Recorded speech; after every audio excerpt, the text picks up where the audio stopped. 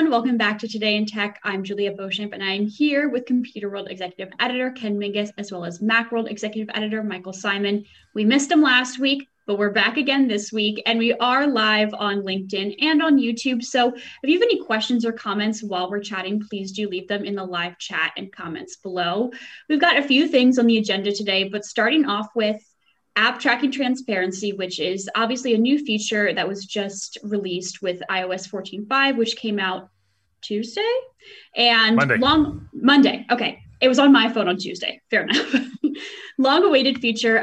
It's been discussed a lot because it kind of puts Apple at odds with the Facebooks of the world that are making a profit by, tracking your activity across other apps and websites and then selling you ads based on that. So I was hoping that we can start off with kind of what it is, how it works, and maybe just the mechanics of it, like how people can be opting in and out and what I guess the benefit of it is. I actually have not installed 14.5 yet. I probably should because I personally am interested in opting into app tracking transparency and opting out of apps tracking me across other websites. Not to correct you, but you don't necessarily have to opt into app okay. No, please do correct me. So what it is so if you've been using an iPhone for the last couple of years, I think it's a couple of years, at least a year, you'll see a dialog box that looks a lot like the one that's been on your phone already for location sharing.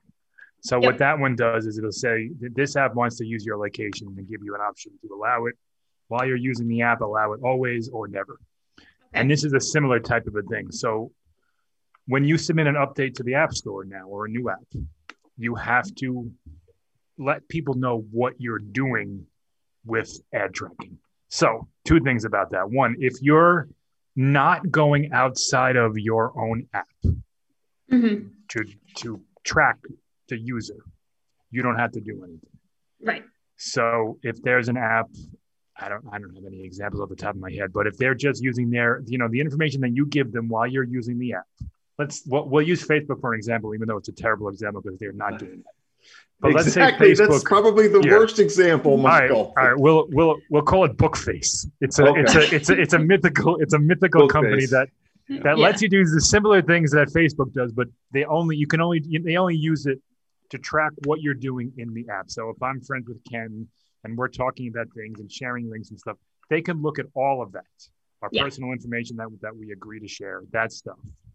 But as soon as we go outside of that app, even if we're using links and using the app to go outside to other apps, then they would have to ask us, hey, is it okay if we track you going from Bookface to Facebook?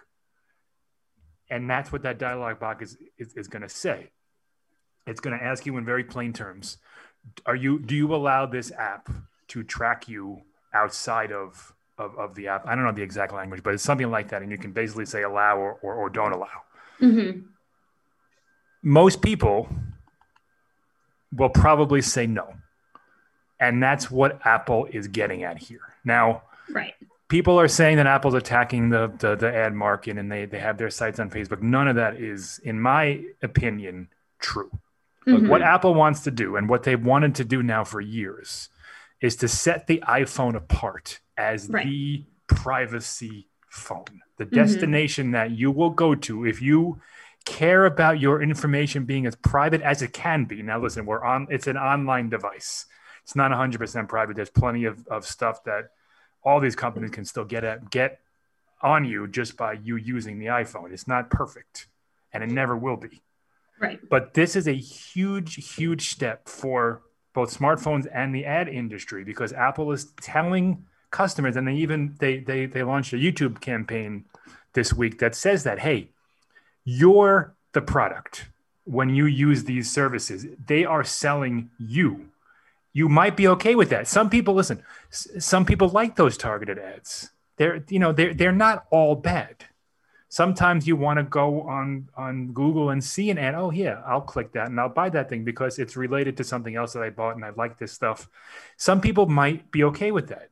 A lot of people won't be. And Apple is saying, listen, on the iPhone, Facebook isn't going to be allowed to use that stuff to send you ads outside of your wall or whatever they call it now.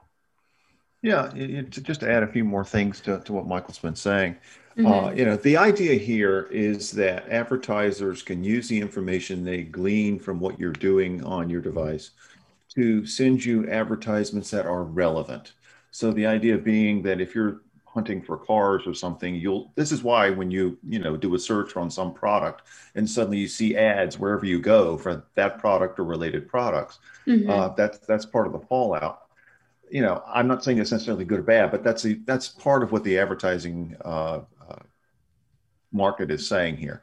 The other thing is that a lot of these advertisers, a lot of companies that are sifting this data, use it to sort of build like an avatar, almost a digital avatar for a who profile. You are. Yeah, for sure. A profile, who you are, where you live, what you do, where you go, interests, etc. That gives them a better sense of what they can target ads to you, even if it's something you haven't been looking for. Maybe you're the perfect person if you're an outdoorsman for camping gear, or you just got back from the beach and you need suntan lotion, whatever. That's the advertising side of it. I agree with Michael. I think a lot of people are going to opt out. One thing, Juliet, you were asking earlier about, do you have to turn this on or off, whatever. Right. I just realized this today. Apparently, there's a master switch basically built into iOS already under settings, privacy, I think tracking, and you can just turn ad tracking off for everybody and everything all at once. You don't have to do it app by app. I looked, mine was already turned off because I kept thinking, I'm not seeing any of these notifications. Why am I not getting the warnings that, do I want to turn this on or off? I'd already turned it off. And gotcha.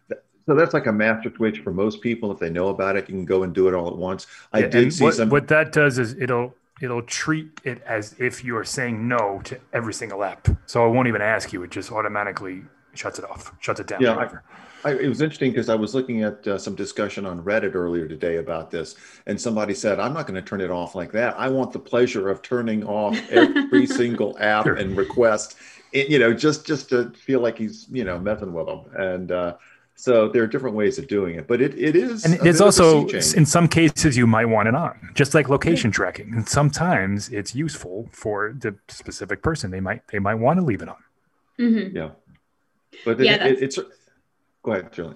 I was just going to say, yeah, that's a good point. I think I've started to opt out of, even just when I can, opting out of targeted ads. And I get ads that aren't as applicable to me, but I searched for a Dutch oven once and I get so many Dutch oven ads now on Facebook. And it's white noise at this point. I mean, well, that's the other thing. They're not very, very good. It's basically like taking a shotgun and just spraying it and hoping it hits like something. Blunt force trauma. Yeah. Or like you buy like a t-shirt and you get 30 other companies that are selling t-shirts. Like most of it isn't very useful. In some cases it is though. And Facebook brings up the point that in some small businesses rely on this stuff to reach customers that they wouldn't necessarily reach. And that in some cases is true. In a lot of cases it's not.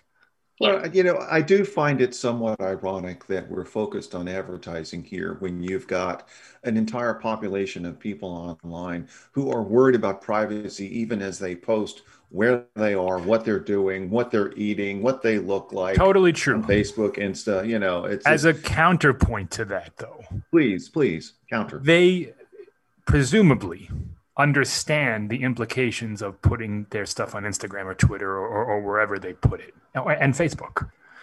What most people don't know is how much is tracked outside of your social media profile, and how much these companies know. If we were able to see the profile that Facebook or Google or Twitter or whomever has of us, we would be just shocked. Right. Because they're looking at every single thing that we're doing and using it to create a picture of not the generic Ken Mingus, but actually Ken Mingus. This is who he is, what he likes, what he does, when he does it, why he does it, and what we can do to sell stuff directly to him. And they have that for everybody. Mm-hmm. Yeah. And that's kind of where that's why the Facebooks of the world are not exactly pleased with Apple. And I think, of course. And I think also it's the difference of explicit consent. If I'm saying, if I'm putting on Facebook, I'm at so-and-so restaurant in so-and-so town. Like, that's your choice. That's exactly. I'm explicitly saying this is the restaurant that I'm eating at, and it's great. Whereas I don't know how much information necessarily Facebook has about me and just about my likes. I mean, I know that you can access, for example, and I think you can on Facebook as well. You can kind of access like what some of the assumed demographics are about you. And I was actually just trying to see if I could pull it up from my Google account because it's probably funny. It's probably like female, this age group likes exercise and cooking and things like that, which is not untrue. And then they're going to use that to sell me ads. Anyway, yeah, that's why the Facebooks of the world are upset. And I think Apple has the position because they're not making their money from selling you ads. They're making their money from selling you hardware. Yeah, but now they're selling you privacy. Yeah, right. True. I was just going to say that it's more than that. I mean, Apple drew this line in the sand years ago with the iPhone being private, where when they refused to allow the government to hack into a phone that they were using in a terrorism case. Shooter. Yes. Yep. And that's all part of this. That was a very specific instance, and it's different. But Face ID, Touch ID, all the things that they have built into the iPhone leading up to this ad tracking thing, it's all about making our phones as private and as personal as they can be. And, Facebook, and I'm using Facebook because they're the biggest, but it's not just Facebook who's upset about this. Yeah. But they're kind of showing their cards by getting angry. Apple is not stopping Facebook or anybody from ad tracking. All they're doing is saying, hey, you just need to ask the customer, our customers, if it's okay to do that. And Facebook's like, whoa. And it's like, well, all right. If you think someone is going to say no to the thing that you're trying to do, maybe you shouldn't be doing it that way. And that's all Apple is trying to say. It's like, hey, if people know what you're doing, they're not going to want to continue to allow you to do it. So change it. Change your Michael, behavior. I have a question for you because, obviously the focus has been on Facebook, but don't you think this is also sort of targeted at Google and Android? I mean, a little bit. Facebook's the biggest one, but yeah, Google too. Google has their issues, but Google is the internet. I know. So when you're using the internet, you're using Google. When you're searching for something, you're using Google. So like Google can still use all the information in the search results to build its profile because that's the app, that's the service that they're using. It's when you go off to different ones, and Google is so big that they don't necessarily need, they do need the iPhone. But people use Facebook on their iPhone all the time, the app. People aren't using the Google app, they're using Safari. It's a different thing. Facebook stands to lose much more than Google does, in my opinion. I'm not an ad expert, sure. But I think the reason why Facebook is fighting this so vehemently is because that's probably the number one place. If you look at Facebook's demographics of where they're accessing their account, my guess is iPhone is number one with a bullet. Yeah. And once you take that away, they lose a lot of that ability to develop these really, intensely personal profiles and, make money. Well, one of the things too, I've seen studies in the past that in terms of marketing and advertising, that Apple device owners and users are highly, highly sought after because they spend more money for one. Because they spend that's literally it. I mean, because it's sort of it's not even close. Right. So, it's not even just the number of people, it's the quality. And I mean that very loosely. Yeah, right. In terms of the spending ability and spending 100%. Desires. Yeah. Yeah. And so that's why, when Apple makes this move, it really does have ramifications that ripple across a lot of companies and industries. For sure. Yeah. I mean, the iPhone is the number one phone platform in the sense that there's no other single phone that has more of a market share, but it's still a very small market share compared to Android.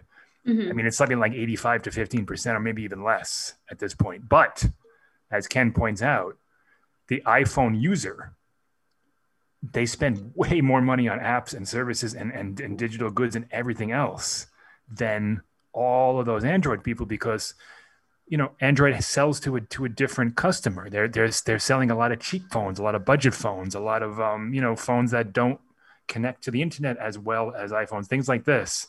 And the discerning smartphone buyer generally, chooses a premium phone, a Galaxy phone or an iPhone or a Pixel phone. And when you look at those numbers, you take away all of those budget phones that are, $300 and under. The iPhone is far and away the biggest seller.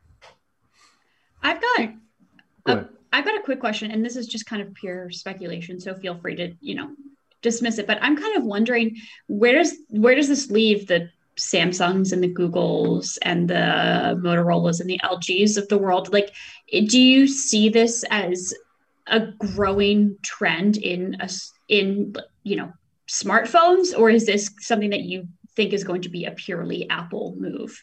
I don't know. It's hard to say. I mean, the location stuff has kind of caught on. Google does some of that in Android.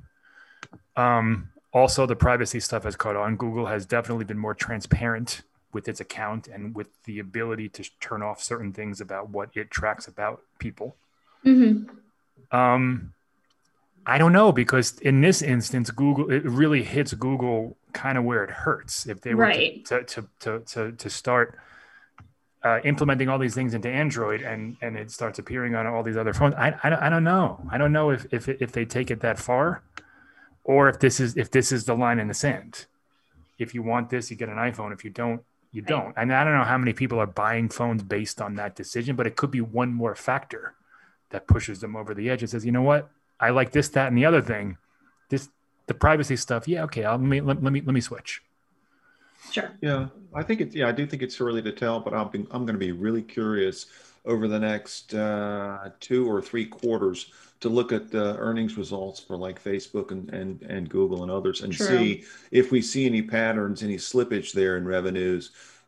Whether you'd be able to draw a line to what Apple's doing or not. Yeah. It's very, but I'll be watching that. I agree with you, Michael. I don't think Google wants to make it look like it's being serious about privacy, and in some ways, it is. Yeah. But I mean, even though it allows you, for instance, to turn off things around location, et cetera, as I recall, the last time I looked at how Android does it, it's not as intuitive and easy to do. You can do it, but there are several more hoops or several more screens or several more things you have to do. Whereas with Apple, it's like an on or off, or by app. I mean, there's some truth to that, but to Google's credit, they have gotten way more transparent with that stuff over the last 2 or so years, and it's because of Apple.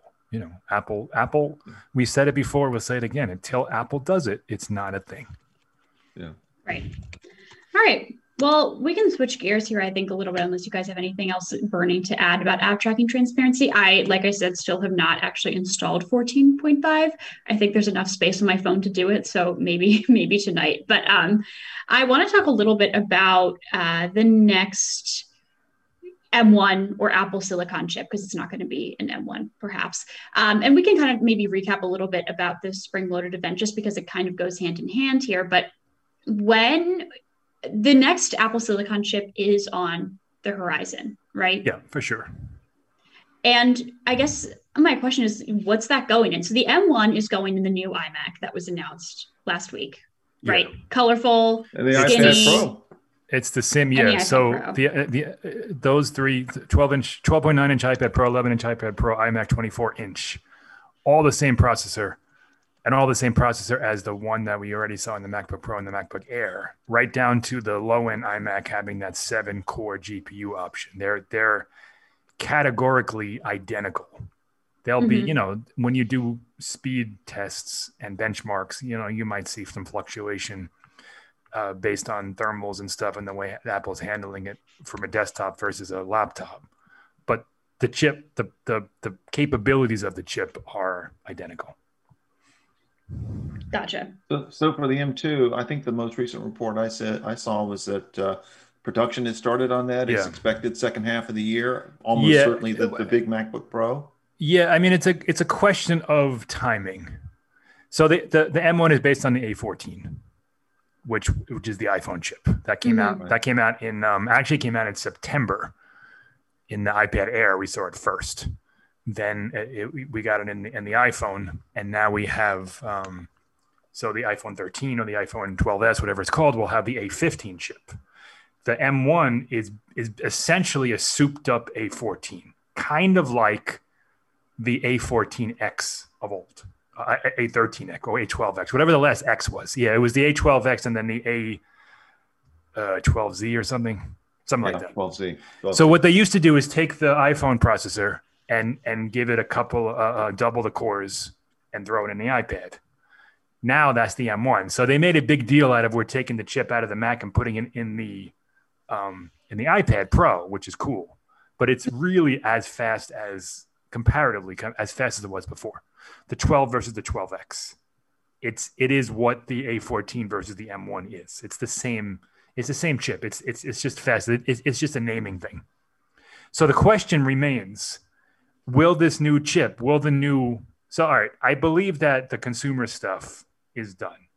MacBook Air, 13-inch MacBook Pro, iMac. Those are the lower end Macs. So what we have left is that 16-inch Pro, maybe a 14-inch Pro, and then the real high end stuff, the Mac Pro, and the 27-inch iMac or the iMac Pro, whatever they decide to call that. The question is, are they going to call this chip an M2, or are they going to double the cores and call it an M1X like they did previously? Mm-hmm. Essentially, it's the same with some some key differences, because if it's an M2, then we're talking probably about a different architecture and higher clock speeds and maybe some better RAM management and possibly a smaller die processor. It could go down to 3 nanometers. We don't know any of that yet because we haven't seen the A15 yet. But if it's based on the A14, it'll just be double the cores, and that'll basically be it. It'll be essentially the same chip, but faster. If that makes sense. Yeah. Gotcha.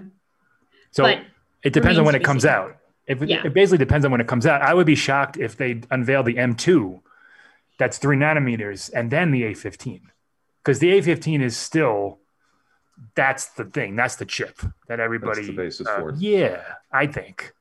If they release the M2 first, then the M2 is the basis for the A15, and then things get a little bit weirder, for lack of a better word. Here's a curveball for you, Michael. Is there any chance that Apple at some point will drop in an M1 or an M whatever into the iPhone? I don't think they really need to. Yeah. First of all, you don't need that kind of speed in an iPhone. Like it's basically twice as fast as the A14 as when you're talking about high performance cores. Right. I don't even think you need that kind of speed in the iPad, to be honest with you. Yeah. But you really don't need it in an iPhone. I mean, what the iPhone has is way more than it needs. Well, what I want to say about the iPad. Oh, I'm sorry. Go ahead. I was going to say if they did do it, it would be strictly for marketing purposes. Yeah. Okay. What I was going to say about the iPad, there's been some speculation, and I figured, Michael, this would make you very happy that Apple's finally going to do. Is it speculation that you're going to buy one? No, I heard that. High level rumors. I'll let you know after tomorrow when it's ordering time, but 8 a.m. Eastern, as I recall. No, but I mean, I've seen some reports that, and this is the one thing that makes me really interested in the M1 and the iPad Pro, is some talk of really revamping iPad OS, which you have talked about, ranted about, screamed about for years. And it looks like Apple may finally be doing something along those lines, in which case it would make sense to have a fairly high-end processor there to, take advantage of it. I don't know what's going to happen. We'll find that at WWDC, but I'm sort of really excited now to see what's going on with the iPad. I agree. We heard rumors that they're getting the widgets and the home screen revamp and that stuff. Great. What I need, what we need from the iPad right now is for it to be as close to a Mac as possible. And by that, I mean Final Cut Pro. And once Apple, and also Xcode, once Apple has those two apps, those are their two big professional apps. Every developer who writes for the iPhone, the iPad, they use Xcode. Mm-hmm. Everyone who is making movies on a Mac uses Final Cut Pro, or serious like iMovie for consumers, Final Cut Pro for professionals. Those are the two things that need to come to the iPad as a standalone application. Right now, you can it's like an accessory application for the iPad or something. It needs to be like you can fire up your iPad and use Final Cut Pro without it being a baby version, as Steve Jobs used to say. Like the app needs to be on the iPad. Because until that happens, developers are going to treat the iPad as a slightly better iPhone. Yes, there are some really good apps for the iPad, and there are some great things you can do for it. It does not need the power that it has. It does not need 2 terabytes of storage. It does not need 16 gigabytes of RAM, and it doesn't match. It's the high-end iPad Pro is $2,400. Yeah, that's obscene. I'm sorry, that's obscene. Even for me, that is not something I would buy. It isn't obscene if it does what you need it to do, but it's obscene for what you get. Yes. Right. So listen, the iPad Pro, the 12.9 inch is. I haven't seen it. No one's seen it. From what I read, from what I see, it's remarkable, amazing. Why? What's it for? What does Apple have planned? Because now that we have that hardware. Mac chip, Mac display, Mac storage, Mac RAM. Okay, those are the 4 things that 16 gigs of RAM, XDR liquid, whatever the hell display, 2 terabytes of storage, and the M1 chip. That's a Mac. So talk to me. Tell me why it's there. We'll find out. Yeah. All right. You always get me angry talking about the iPad. I don't even use the iPad every day. When I saw the reports about the iPad, I'm like, I got to bait Michael. I mean, ask Michael about it and find out. We'll know in like 6 weeks. Yeah, I think what WWDC is that'll be the thing. Yeah, I hope so. Mm-hmm. Yeah. Great. Well, thank you guys so much. And I guess wait, hold on. Ken, what are you buying tomorrow? Talk to me. Yeah, I was about to say, I guess we'll find out. Well, I mean, I'm going to go online at 8:00 and see what things innocently. What it looks like. Window shopping. Mm-hmm. I'm going to kick the tires. Well, I need a new Apple TV for home use, so that I can take. Wait, what? What do you? TV. What do you have? What do you have? Well, now? I've got the current generation Apple TV, but that needs to go to my mother. Oh, okay. Because she's got one that's like 8 years old and it barely works, and it's very important that she find Murder, She Wrote. Don't even ask. For me, the iPad Pro, the 12.9 inch iPad Pro, mainly for the hardware. I mean, the iPad Pro that I've got now is the 2018 model. It's still fine. I don't need to replace it. Yeah. But I can trade it in, get some money off on the new one, and do you? Do you get the base model storage, or do you? I think I've got 256 on the one that I've got down. That's probably plenty. Yeah. I don't need more than 8 gigabytes of RAM, and I sure don't need 1 or 2 terabytes of storage.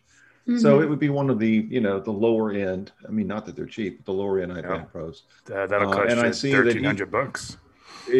That's what between 11 and 13, and I'm seeing that even ordering begins on April 30th. They're not going to be due out in hands till like May 21st. I think is that's the latest speculation. So we'll check back next week and I'll let you know what happens. Fair enough. You know what? I've got a question that I'll post it mostly. I mean, I think to both of you and I'll just post it while we're live, just so the viewers can also find out. I know my parents have an ancient Apple TV. Should they upgrade to a new one, or should I just tell them to get a Roku? Well, what do they do, and what do they do with it? Like, what's it hooked up to? There's a lot of questions there. It's hooked up to a regular TV. It's just used for like Netflix, Hulu. Yeah. That's really the only thing that they're accessing. So should I say shell out for a ton of cash? Well, here's a question. Why do they need a new one? Ancient. Well, but does that work? Are there issues with it? Actually, the older ones can be really problematic with 2-factor authentication now. And also some apps don't work if it's a third gen. The apps are so clunky. Okay. Do they have other Apple devices, Juliet? Yes, they've got all Apple devices. So they're in the Apple ecosphere. Totally. Here's the inherent question, because there's two models of Apple TV. The Apple TV HD, which wasn't updated. It's $150 and it's outrageously overpriced. Okay. And then there's the Apple TV 4K for $180. If you ever think your parents would get a 4K television, then that's the one they should buy. But I wouldn't recommend getting that unless they plan on getting, because it's expensive. $180 for a device that you're just going to access Netflix with is, honestly, I would recommend they get a new TV first. Ooh, fair enough. Plot twist. I'll tell them all of this. I think that will kind of guide their buying decision. Because if they get an HD television with a smart functionality, most TVs have smart functionality. Maybe they don't need the box at all. They wouldn't even need it because it'll be built in. And you can get like a 42-inch 4K TV for like $300. This is what I've been campaigning for. It feels good to know that I've been right. Yeah, because that's what I've been saying. All right. Well, thank you guys so much. I really appreciate it. And to all of our viewers, if you asked a question or if you have any questions that we didn't answer, please do let us know in the comments below and I'll get back to you. And if you were watching on LinkedIn, please do head over to YouTube, and that's IDG Tech Talk. We're also live there every single Thursday, so you can watch over there, ask questions over there. And I'm going to tell you right now, I'm a lot more responsive on YouTube if you have any questions. So thank you all so much for watching. If you liked this video, please do give it a thumbs up. And if you're on YouTube, subscribe to our channel, hit the bell icon so you're notified every single time we post a new video. Thanks again for watching, and we'll see you next time.